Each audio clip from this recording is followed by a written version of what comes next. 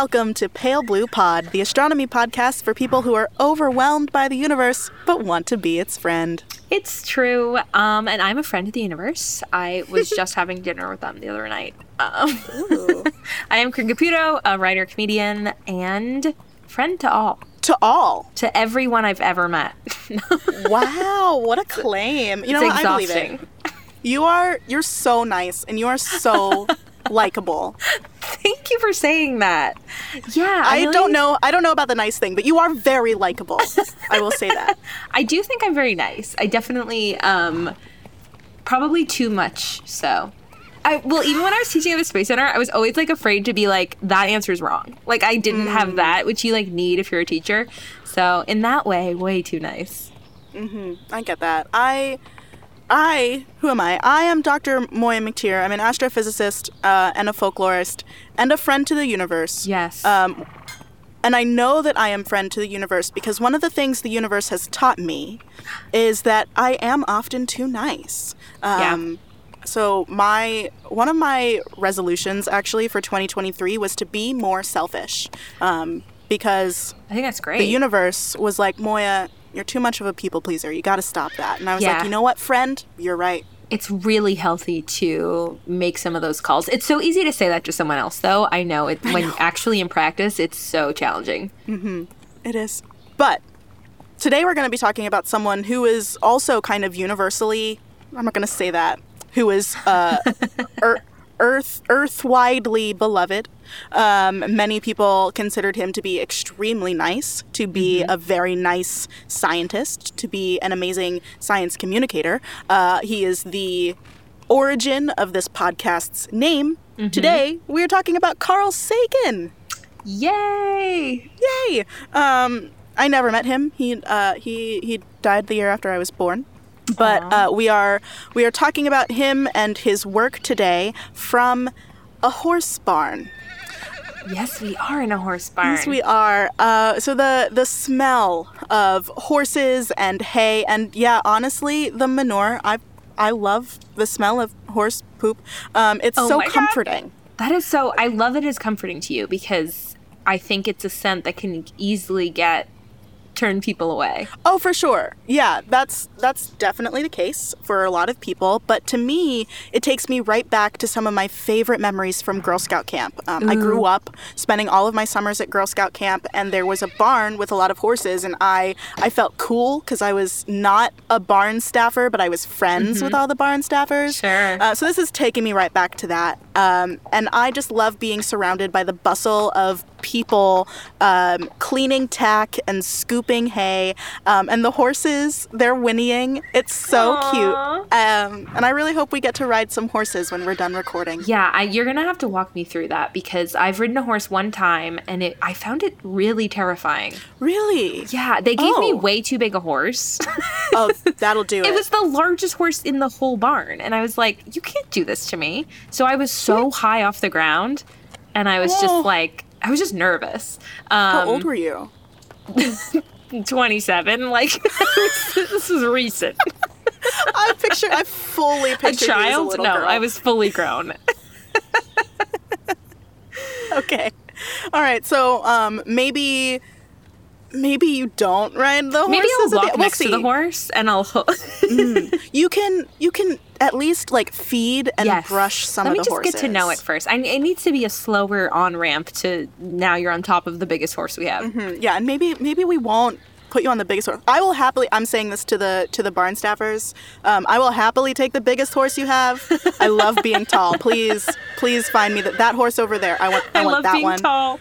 That's so funny. I do. I never get to be as tall as I want to be in life. Wait, I remember you as a tall person, or I think of you as a tall person, as we are in person right now.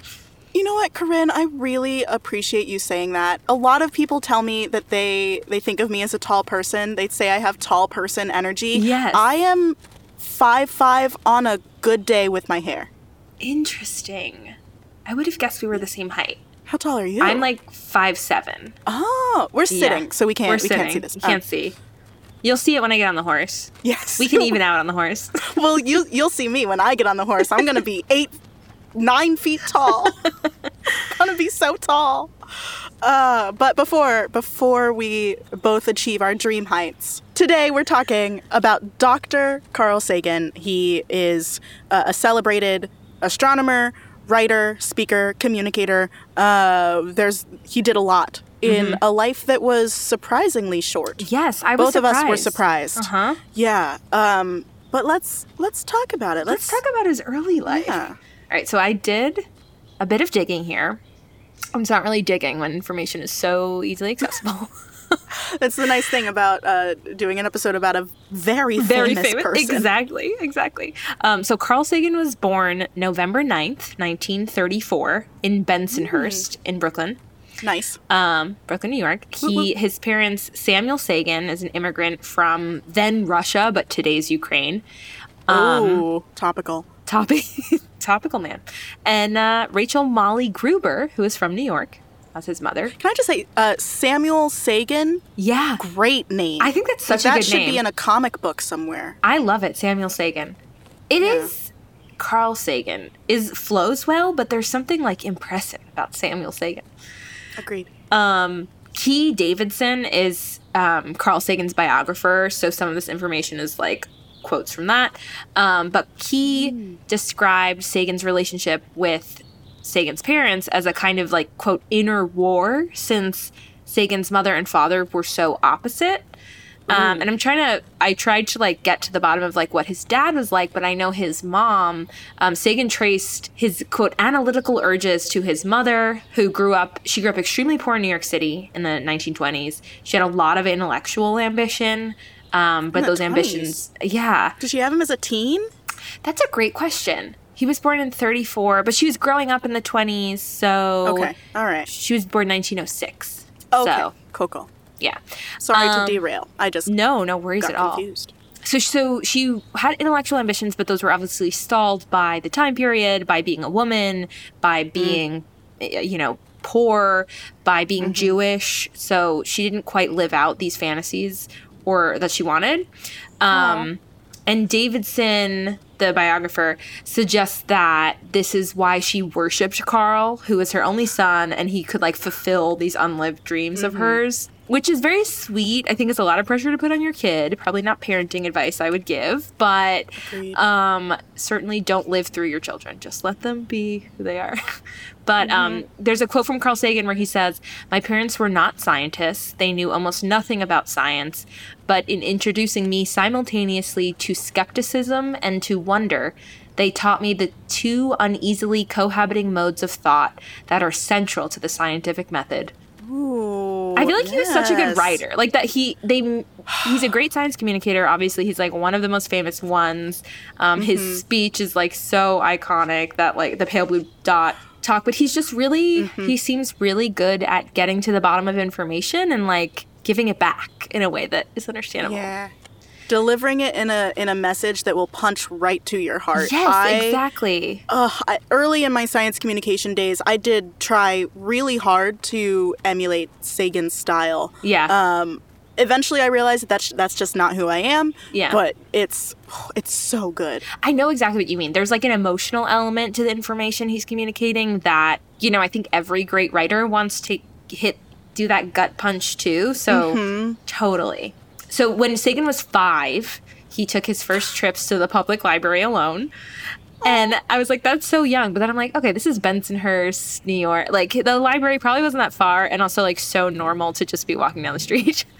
So he wanted to learn what the stars were, since supposedly none of his friends or their parents could give him a clear answer.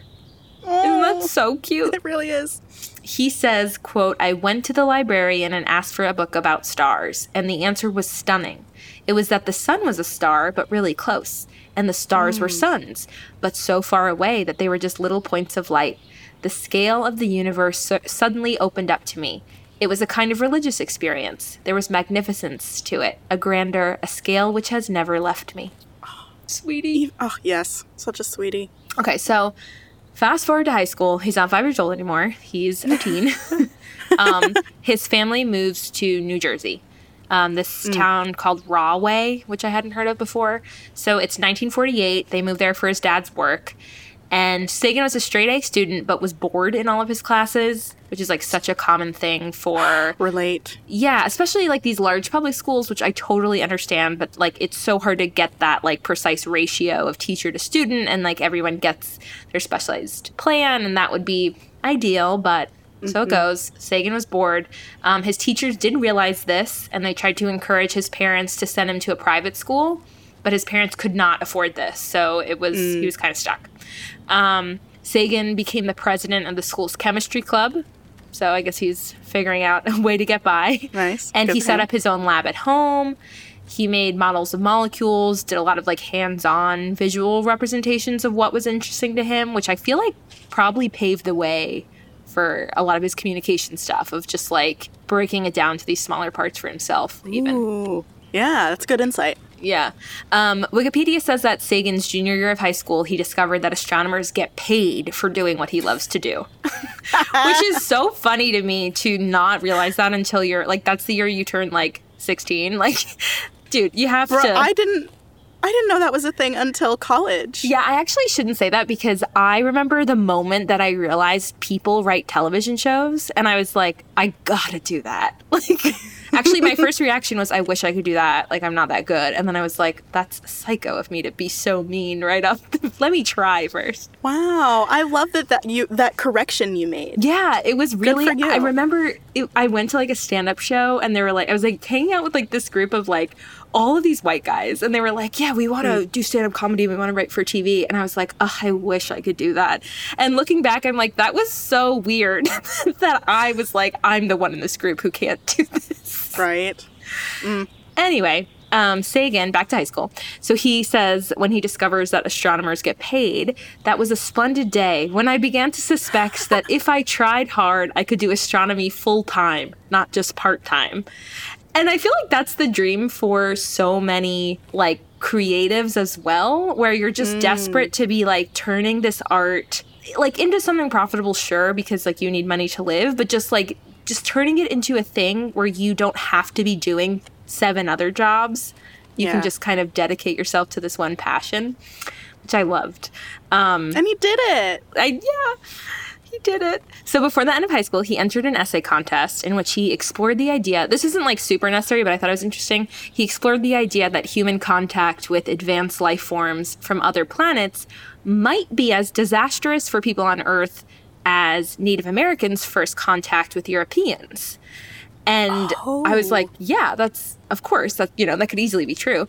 The subject was considered controversial, but his rhetorical skills won over the judges, and they awarded him first prize. So he was always a great speaker. I would love to know exactly what part of that was controversial. Was it the idea of aliens existing at all? Yes. Was it that our contact with that wouldn't go well? Or was it that he was bringing up the fact that white people did not treat Native Americans well? My gut says that they didn't want to acknowledge the deep negative impacts of colonialism. Yeah.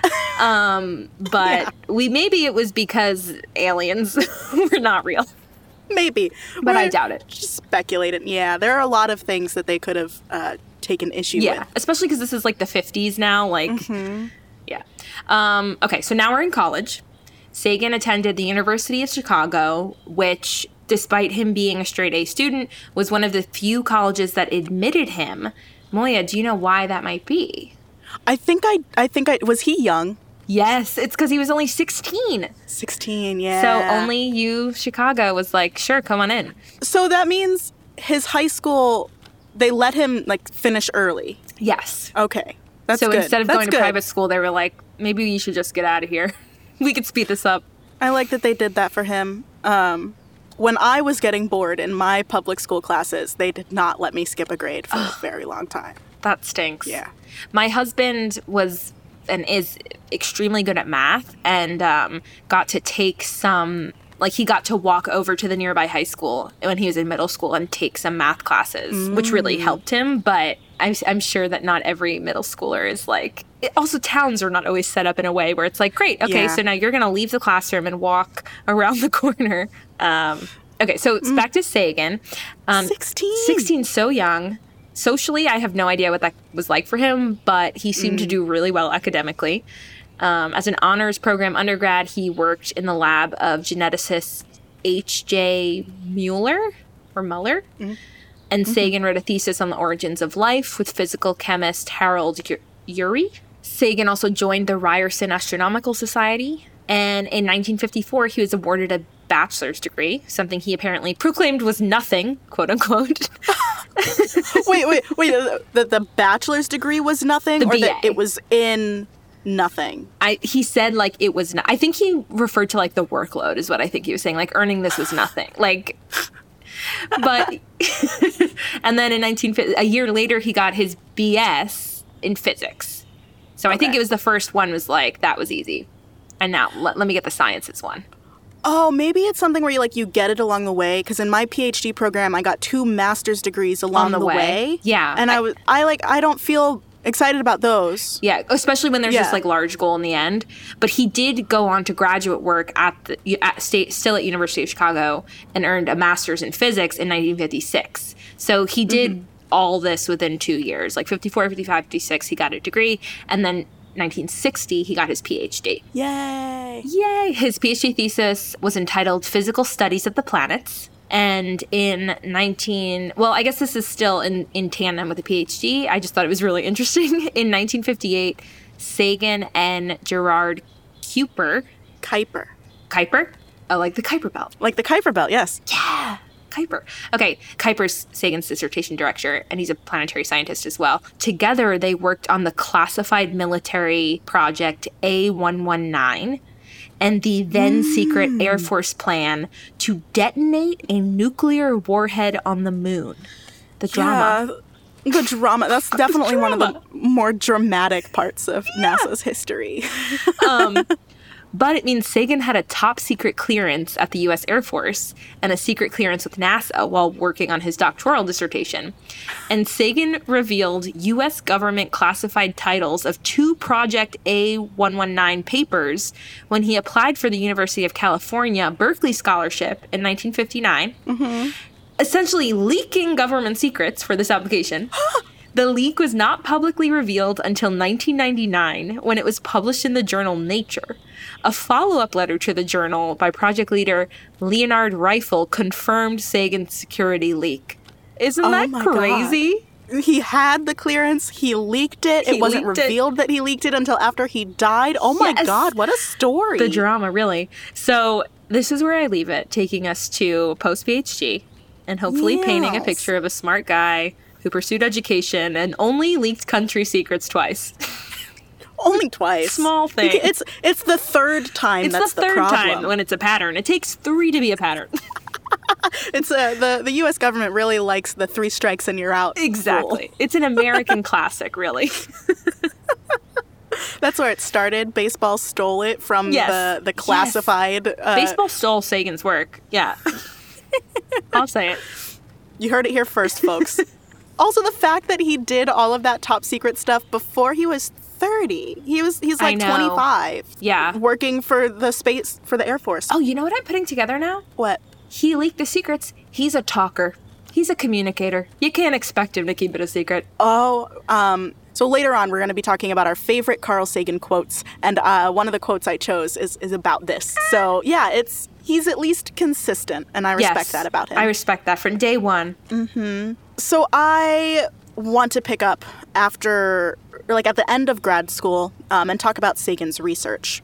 So like you said, his dissertation was the physical studies of planets and their satellites, mostly the Moon and Venus, a little bit of Mars. His dissertation was advised by Gerard Kuiper, like you said, who did not discover the Kuiper Belt. That wasn't discovered until much later, or like a few decades later in the 90s, but it was named after him because he was a planetary scientist. He was also advised by physicist George Gamow, who did some work in looking at the decay of particles. So he was instrumental in a lot of the nuclear research that was happening at the time.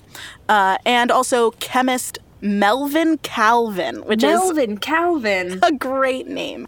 And so I really like that you can see in Sagan's history that he is very interdisciplinary. He's not just a planetary scientist. He also did genetics research.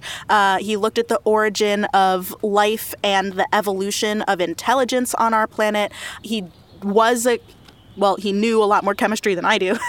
He did chemistry experiments. So yeah, he was an interdisciplinary researcher, and you can definitely see that in the rest of his career. So after graduating from University of Chicago, he worked as a Miller Research Fellow at UC Berkeley. And now that you've said this, I'm thinking that he got this essentially postdoctoral fellowship by leaking U.S. government secrets, which is badass. That is bad. How many people that must be such a hard leak to control, because you're like, okay, who saw your application? Who talked to who? It's hilarious. It's hilarious. Okay, yeah, so he gets this postdoctoral fellowship by breaking the law. And while he was at UC Berkeley, he was studying Venus's atmosphere. So this is in the 60s, the early 60s. We didn't know yet a lot about Venus. We hadn't sent telescopes to Venus and to many of the other planets in our solar system. But Carl Sagan was one of the first to study the surface temperature of Venus. And using radio waves, he determined that the surface of Venus was not warm and wet like a lot of people thought. A lot of people assumed that it would be kind of a tropical climate and that life might be possible on Venus. And Sagan was one of the first to find that no. The surface of Venus is like 900 degrees Fahrenheit. It is not warm and wet. It is dry and so hot that lead could melt on the surface of Venus. Whoa. It's extremely hot. So he was one of the first people to find that. Throughout the rest of his career, he also did a lot of work on those spacecraft missions, like the Mariner flybys of both Venus and Mars, the Viking orbiters and landers that were sent to Mars, and the Pioneer and Voyager missions that were sent to the outer system to explore those planets. He consulted on those missions. He was the principal investigator on some of those spacecraft missions. So he at the beginning of his career was focused on planets, and that was a through line for the rest of it as well.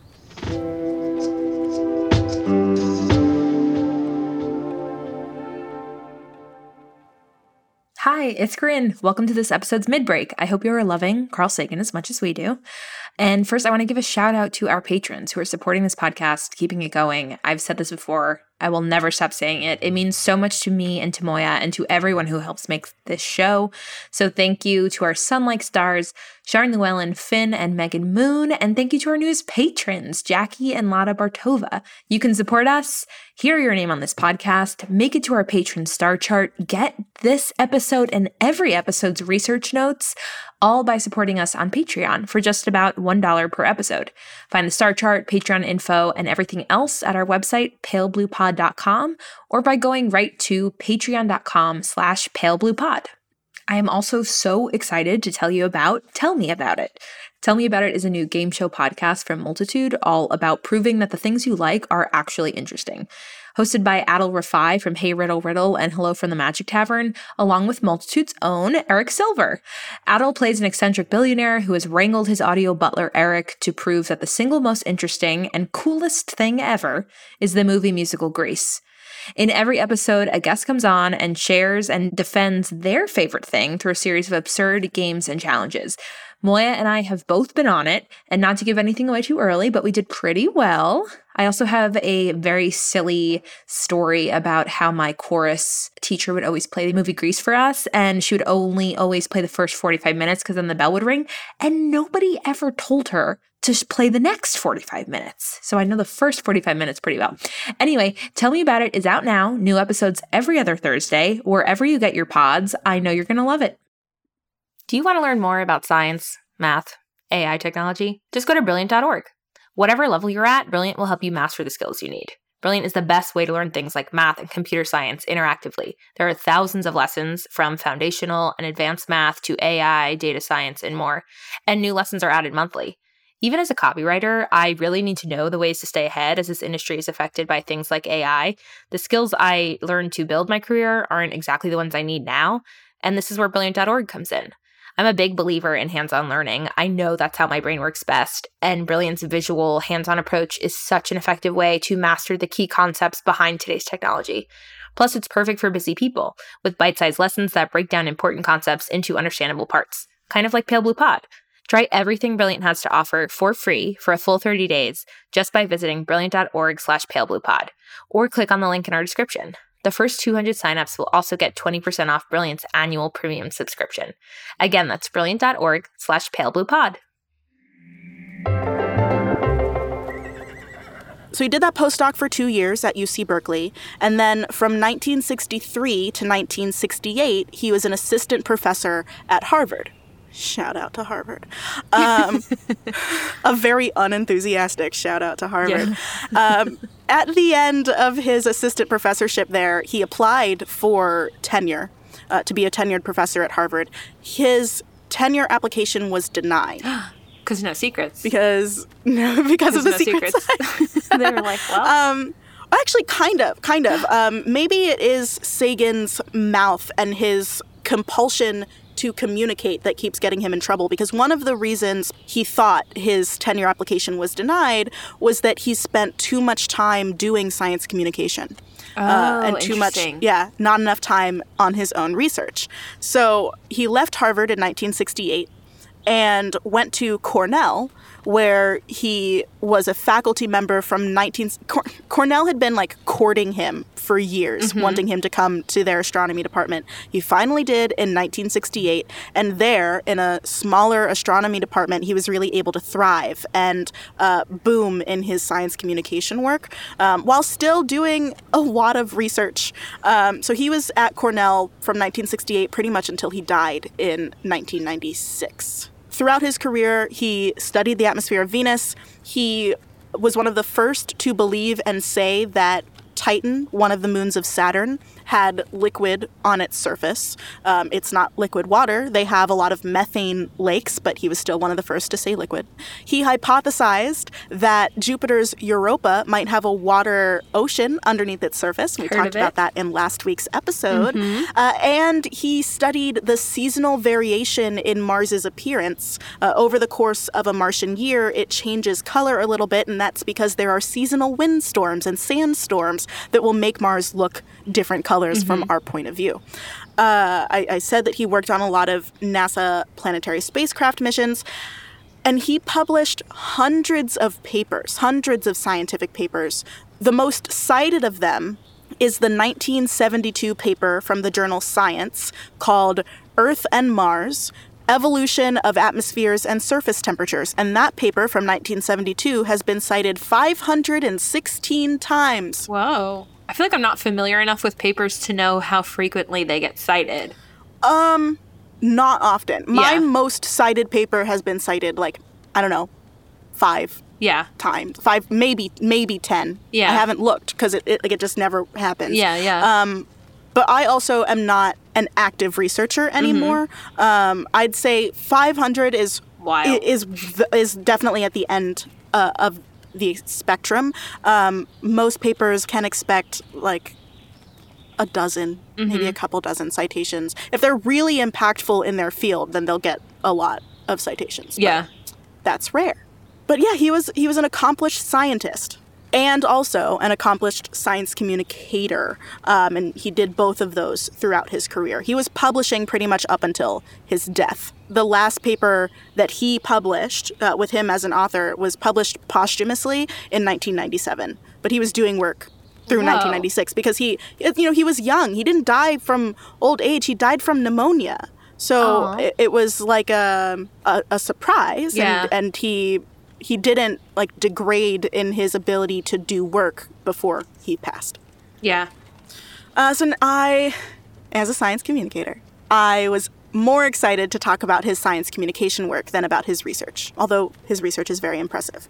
But he wrote hundreds of scientific papers. He wrote a bunch of articles for public consumption. He wrote books. He did TV appearances. Carl Sagan, before he died, especially from the 80s on, for the last 2 decades of his life, he was a household science name. He was a regular guest on Johnny Carson's Tonight Show. That's so fun. Sagan is basically, he was doing what I want to be doing in my life as a science communicator. And I'll be the Johnny Carson, Moya. There you go. Corinne, let's start our own show. I think that maybe we should, and I almost just said, let's just make our own streaming platform. The world could use one more. There aren't enough. That's what I hear everyone say. Everyone you know what? says, There just aren't enough streaming app. platforms. If I had another $9.99 a month charge, that would be great. That would be ideal. So I have here a list of some of his most notable science communication projects. A lot of them happened in the 80s. So in 1980, he just got very busy. It's almost like he had that first stage as a hardcore researcher, and he never really gave that up. But in 1980, he really burst onto the science communication scene. So one of the first things that he did in 1980, actually he was developing and producing it in 1978, is the TV show Cosmos. I'm sure you've heard of it. So in 1980, Carl Sagan co-wrote and solo narrated a 13-part documentary series for PBS. At the time, until 1990, it was the most watched series in the history of public television. Whoa. It's been seen by more than 500 million people in 60 countries around the world. It had an enormous reach, and it was reprised for another round in 2014 with someone who was not as great. I don't think I ever watched it on PBS. I saw it later in life. Well, also, I didn't exist, so yet when it came out. But you're after this time. I'm I really think that public television is just the best.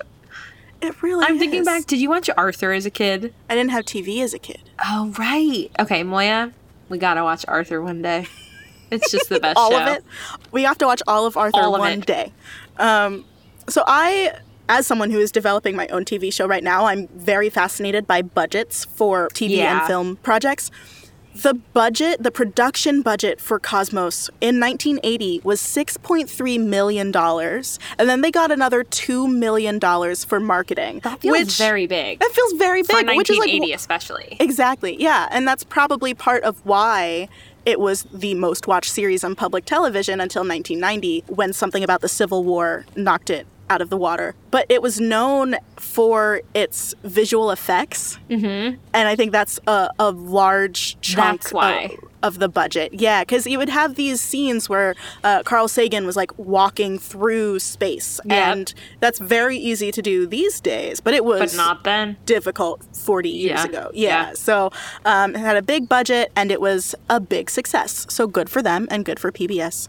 The show covered topics in and around astronomy. I looked at the descriptions of the 13 episodes in the series, and I was actually pretty shocked by how much non-astronomy stuff there was. It made me feel like a type of kindred connection with Carl Sagan, because I often incorporate a lot of my folklore work and expertise into my astronomy communication. And Sagan, as an interdisciplinary scientist with a background in genetics and evolution and chemistry, he brought that to his astronomy communication. That's great. I just really appreciate that. So the topics of Cosmos were in order, the structure of the universe. And then the second episode was evolution and genetics and the origin of life. Okay. Sure, yeah, that makes sense. It's big UR space energy. Yes, it is. Yeah. Right? Everything is space. So he could talk about whatever he wants. Of course it all fits. That's the genius thesis, where it's actually everything can work on my show. There's a reason he's the inspiration for this podcast's name. The third episode was all about the celestial sphere and the constellations and how the moon, Earth, sun system works. Then there was an episode on comets and asteroids, one on Mars, one on the outer solar system and the spacecraft that we send to study it, like Voyager, which he was involved with. There's an episode on light and space-time and faster-than-light travel, an episode on the life cycles of stars, one on the Big Bang and cosmology and like how the universe changes over time, and then, just throwing it in, an episode on the evolution of human intelligence. Then an episode on the search for extraterrestrial intelligence, the SETI research that he was very involved in. And then an episode on barriers to first contact, where he did talk about like the European colonizers coming in and making contact with Native Americans. So I can see the through line there too. It was weighing on him all this time. Must have been. You can see how so much of his interdisciplinary work was combined into Cosmos, and you can see like how he pulled it from other projects that he was working on. Yeah. That makes me feel better about projects I have that are like kind of nothing's happening with, but I feel like they can be incorporated into like a future project, or like no work is wasted really. It's just towards this larger project. I love it. Mm-hmm. Yeah, he embodied that. Yeah. And we can, too. We can continue his legacy in that way. What if it turns out Pale Blue Pod is like episode for episode remake of this? Like, you just listed all the topics of his episodes, and it's like Pluto in Grandma's living room. We're just reading the transcripts. That would be so unethical, but also 100%. Kind of hilarious. Also, we've now moved past 13 episodes. That's so true. 22. Mm-hmm. 22. This is our T Swift episode. Yeah. The show Cosmos won 2 Emmy Awards and a Peabody Award. It was quite successful. I'll talk about the Planetary Society next. So the Planetary Society is a nonprofit organization that is currently active. It's still around. The current CEO is Bill Nye, so like they're doing quite well. Heard of it. But it was founded by our good buddy Carl and 2 of his buddies, Bruce Murray and Louis Friedman, in 1980. He was very busy in 1980. Yeah, that was a big year. Mm-hmm. The Planetary Society's mission was to empower the world's citizens to advance space science and exploration. And they started it to show that there was public interest in space because federal organizations like NASA weren't getting the appropriate funding from the government, in part because the government was like, but people aren't interested in space, which makes no sense because they literally went to the moon 11 years earlier. Yeah. I also think like that's one thing it's just not an argument. It's like, yeah, everybody does care about space. Like that's just like we could all talk about space at a dinner party and like. Exactly. But the government was like, nah, no one cares about that. So they weren't funding it. And then Carl and his buddies wanted to start this organization where public members, just like people, could join and show their support for space science. It was one of the fastest growing organizations, or like membership organizations, in the 1980s, and now has more than 2 million members worldwide. Yeah. Well, I mean, Planetary Society is like the coolest name for a group to join, so they had the marketing right. Yes. They especially advocated for SETI research.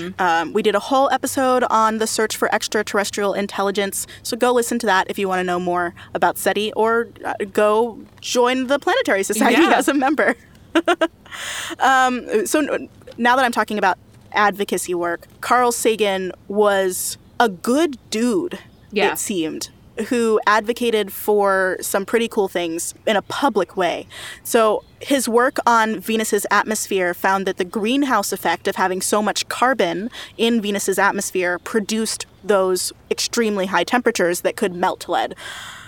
So he was studying that on Venus, but then he turned his attention and thinking to Earth and the greenhouse effect here, back in the 70s and 80s. And so he became an advocate for policies to stop climate change decades ago. He even testified to Congress in 1985 to explain what the greenhouse effect was, how it affects other planets, and how it could, and is, and could affect Earth going forward. That video will be in the research notes, the video of him testifying to Congress. So join our Patreon, and then you'll be able to see that video.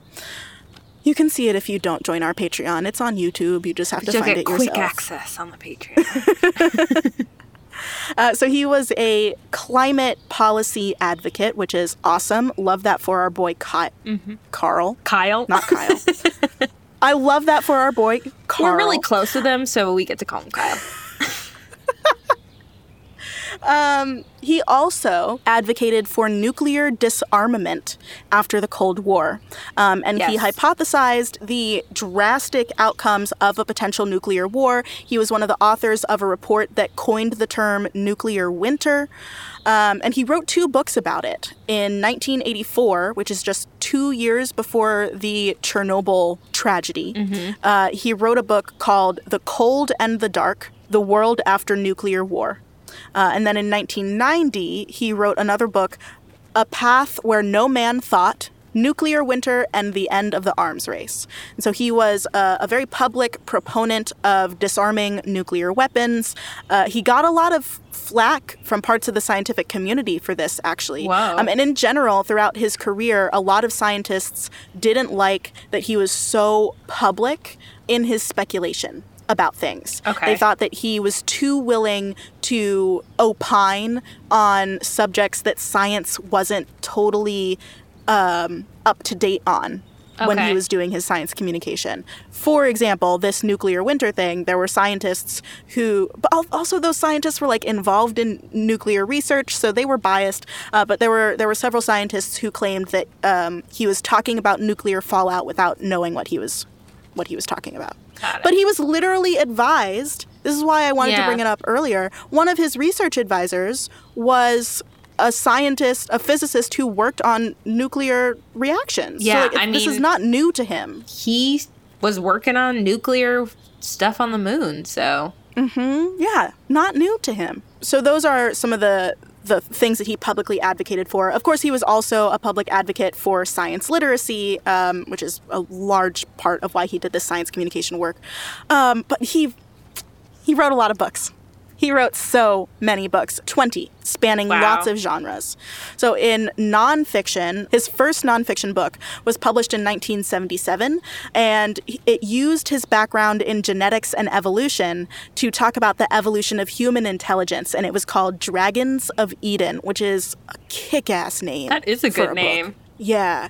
So that's his first nonfiction book. It won him a lot of awards. And, the Howard Urey guy that you mentioned before as one of his like undergraduate advisors. Howard Urey was one of the people who wrote a letter to Harvard saying he shouldn't get tenure there because Urey did not like Sagan's communication work. He was one of the people.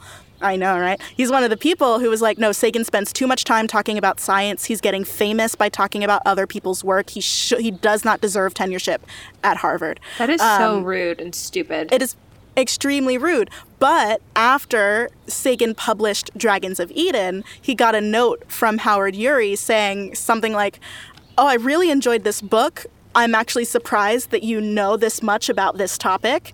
You are a man of many talents. Okay. Maybe that's an apology. Maybe. That is such a neg. I know, If right? someone said that to me, I would be pissed.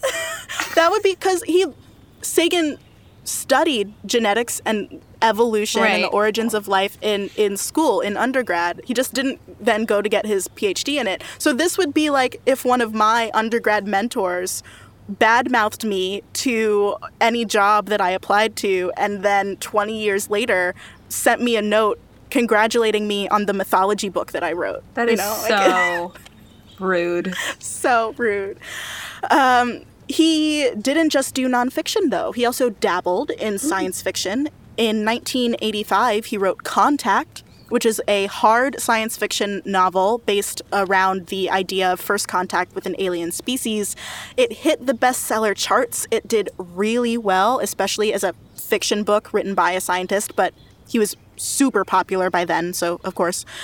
This is and it was adapted. Movie? It was adapted. Okay, yes, then adapted into the movie with Jodie Foster and Matthew McConaughey in 1997. And then he went back to nonfiction, and one of his last books that he published was in 1994. It was called Pale Blue Dot: A Vision of the Human Future in Space. Sounds familiar. Sounds familiar. Yes, that's where we get the name of this podcast. Well, actually, I feel like when we were thinking about that, because you came up with the name, Corinne, I imagine it was about the quote of how we're like that pale blue dot. He said that quote about a picture that Voyager took of the Earth from very far away. Yeah, I feel like that quote is much more famous than this book.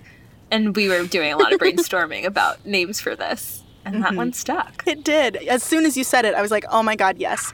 I remember I emailed it to you like 2 minutes before we were about to hop on a call to like brainstorm our name. And I was like, there it is. There it is. Listeners, this show was almost called We're So Tiny. Which is true. Yeah, but Pale Blue Pod is so much better. Pale Blue Pod, a vision of the human tininess. Thank you for picking up on the colon pattern.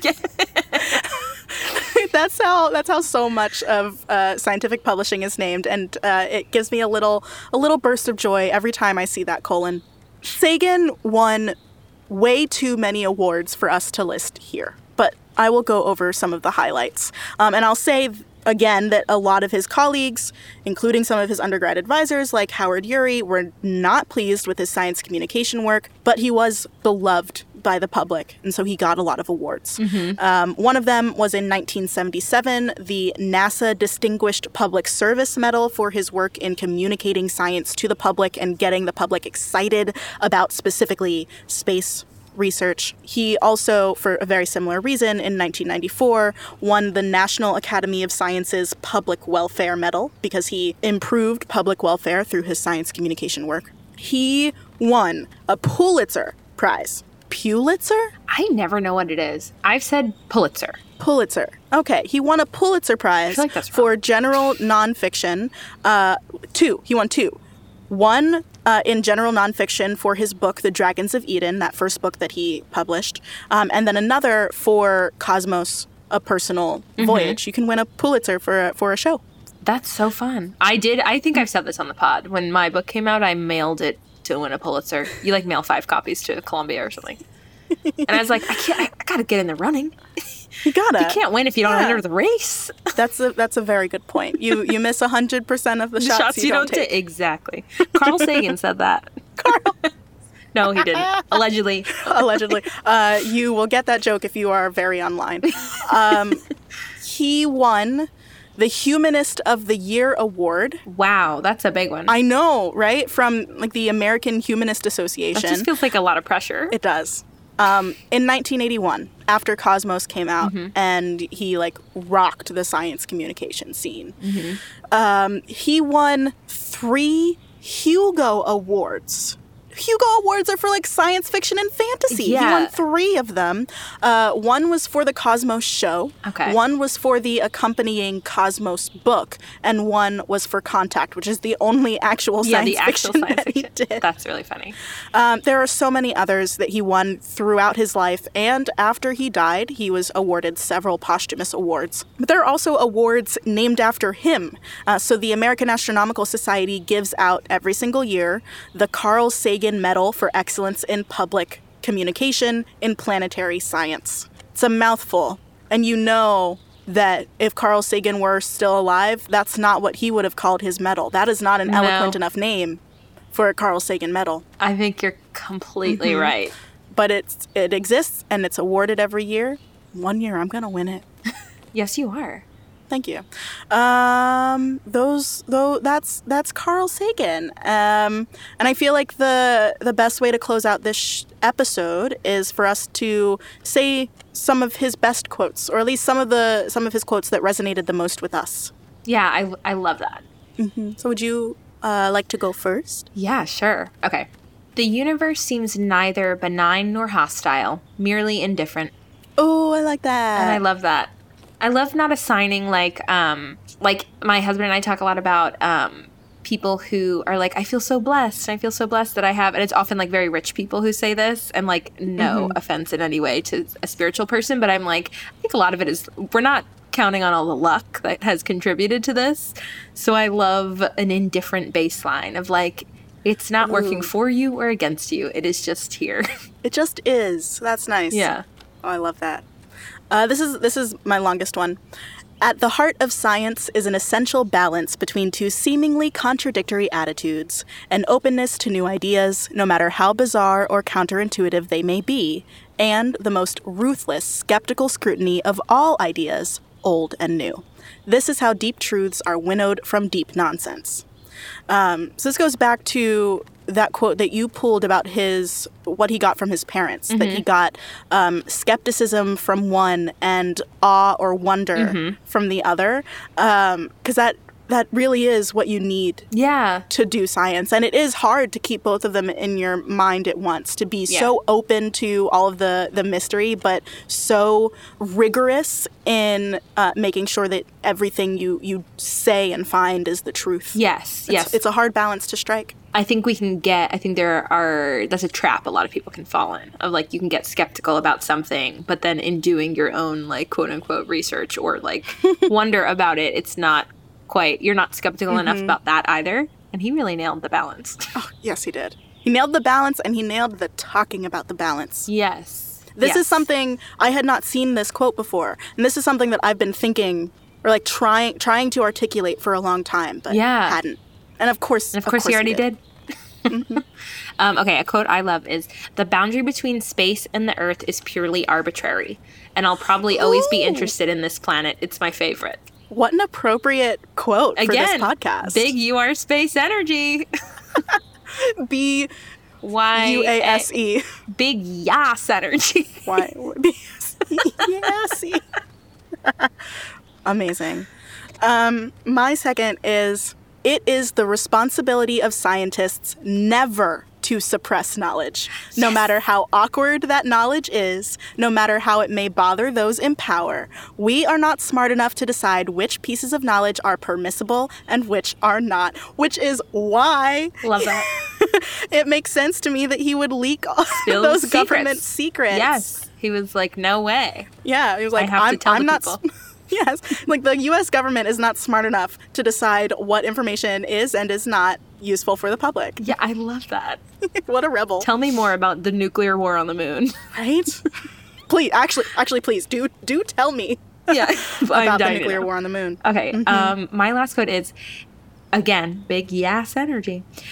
"It's been said that astronomy is a humbling and, I might add, a character building experience." It feels like we're so tiny, of like, it's humbling and it's a good reminder of our place in the universe. It is. Yeah. It is. My last quote also, I think, has big "we're so tiny" energy. "For small creatures such as we, the vastness is bearable only through love." Aww. And this is from the book Contact, and it's probably a scene where the main character is talking to another character who's a religious figure. I'm not sure, I've never read the book, so I'm not sure how it compares to the movie. But in the movie, Jodie Foster plays a scientist, and Matthew McConaughey plays like a pastor or whatever. And so they butt heads over the science versus religion thing. So I know that it's from that book and probably has that context to it. But for me, when I read this quote, I think about the reason that we started this podcast in the first place, and how a lot of people get overwhelmed and intimidated by the vastness of the universe. I have never felt that intimidation when I think about how tiny we are. And I know with numbers and science how tiny we are. And I think the reason that I have never reached that point of overwhelm is because I love the universe. Yeah. And because I love how much there is to it. And I love that there are so many opportunities for other beings that aren't us to like get stuff right. Like there's just so much optimism for me when I think about how vast the universe is, and that fills me with love for everything. Oh, I love that. I feel like there's a lot of wonder there too. Like, I think wonder includes love. So sweet. Yeah, that's Carl Sagan. I am so happy that he lived, that he did his work, and that we were able to pay respect to him in this episode, finally. I'm so glad we did this up. Well, with that, listeners, I hope you take skepticism and wonder into the rest of your day, and remember that you are space.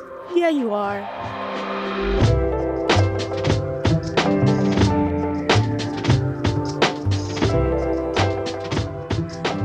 Pod was created by Moya McTeer and Corinne Caputo with help from the Multitude Productions team.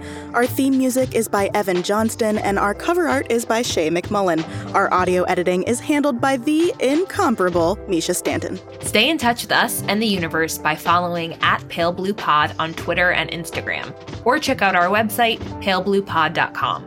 We're a member of Multitude, an independent podcast collective and production studio. If you like Pale Blue Pod, you will love the other shows that live on our website at multitude.productions. If you want to support Pale Blue Pod financially, join our community over at patreon.com/palebluepod. For just about $1 per episode, you get a shout out on one of our shows and access to director's commentary for each episode. The very best way, though, to help Pale Blue Pod grow is to share it with your friends. So send this episode, this link, to one person who you think will like it, and we will appreciate you for forever. Thanks for listening to Pale Blue Pod. You'll hear us again next week. Bye.